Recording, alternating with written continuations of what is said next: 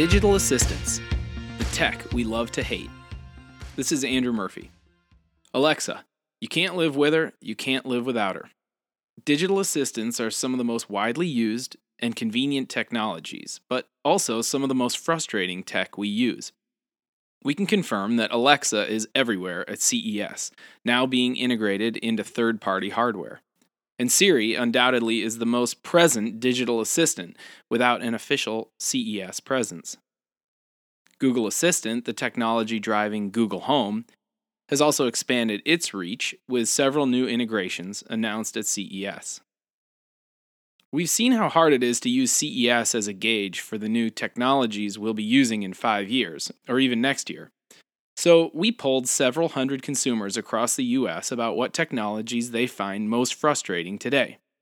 Unprompted, in an open-ended response, here's what they had to say.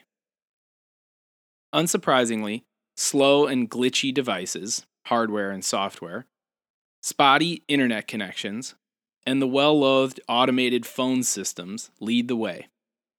However, we were surprised to see that digital assistants, like Siri, Alexa, Google Home, were the fourth most frustrating technology for consumers. More than twice as many people find digital assistants more frustrating than credit card chips and printers. Maybe we shouldn't be surprised. Digital assistance is a field that benefits proportionally more early in the AI learning curve because products learn from consumer use. Google and Amazon are more comfortable releasing early tech, and even Apple chose to release Siri before she was perfect.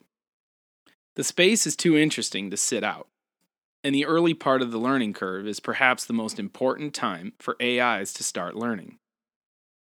But it is clear that the technology is not yet where it needs to be for the average tech consumer that expects products to just work.